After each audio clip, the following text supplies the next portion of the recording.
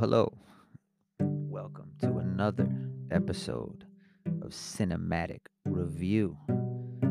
I just want to thank all the listeners out there. Much appreciated. Thank you for everyone who's tuning in right now. Please, if you have the time and resources, go to the donate button and click. I would appreciate that very much. So now we're going to get into the Silk Road. First off, heavily coded propaganda piece. If you people are into that, you are going to highly enjoy this film because it is propagandized from both ends, from front to back. Now, the main reason why I wanted to dive into this movie and rent this movie to begin with was because of Adam Kokesh. Now, I am a big fan of Adam Kokesh, liberty seeker, freedom fighter, libertarian, moves the message heavily across the board. Wrote a whole book, Freedom, while he was incarcerated for civil disobedience. Love Adam Kokesh, but I can't understand why he would possibly want to be a part of this movie. That boggles my mind a little bit, but hey,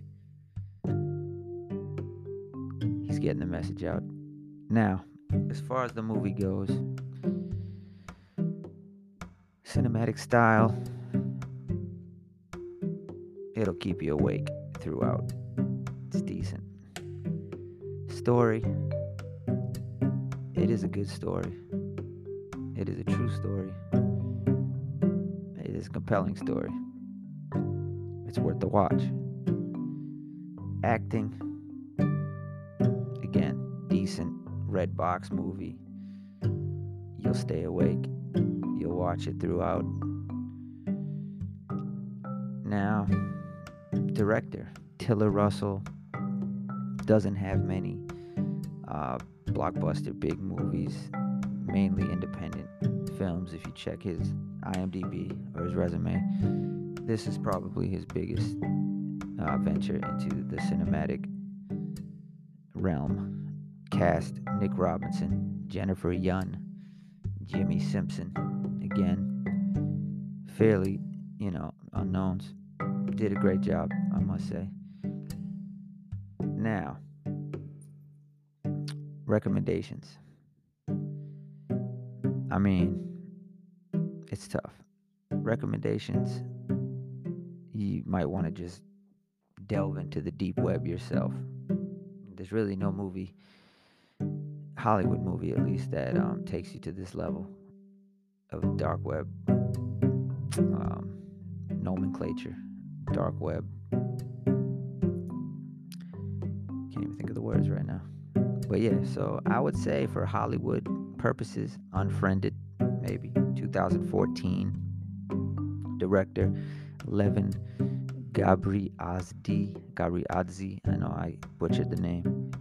Cast Heather Sossaman, Matthew Bohr, Courtney Halverson. And it gives you that kind of feel of low budget, handheld, paranormal activity, Blair Witch Project kind of feel. If you like that, you will enjoy this movie thoroughly. But yeah, I mean, I would suggest you just go to the dregs of the internet, documentary style, to understand what's happening here with the Tor network, with the Silk Road, things of that nature. There's really no Hollywood film that captures that essence. So you have to do your own research. But again, the film is worth a watch, and I implore you to look into Adam Kokesh's work. TheFreedomLine.com is where you need to go for that. And yeah, I don't understand it. I mean, it's good exposure, I suppose, but yeah, he has some explaining to do on that one. Anyhow, thank you very much for tuning into this episode of the Cinematic Review. And again, please hit that donate button. I love you guys. Peace out.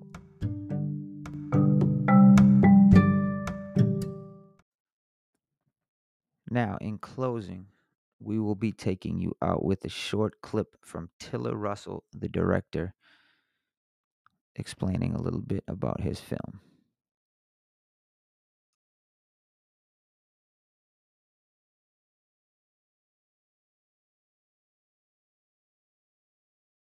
So I'd written the script for Silk Road several years ago, and I have done all these documentaries. That's my background, right? Which is kind of where you dive into the you do the deep dive on these crazy crime stories. That's my whole racket, from Michael Dowd forward.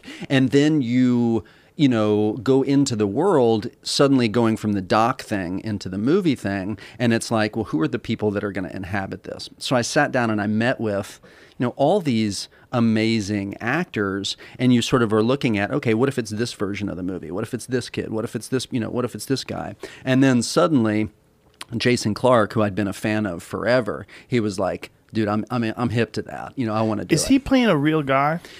It's a composite. Basically, what happened is there were a couple of corrupt law enforcement officers. There was a DEA guy, there was a Treasury guy, and so what I had done is kind of combine them into that character, because I've spent a lot of time in the documentaries hanging out with guys like that.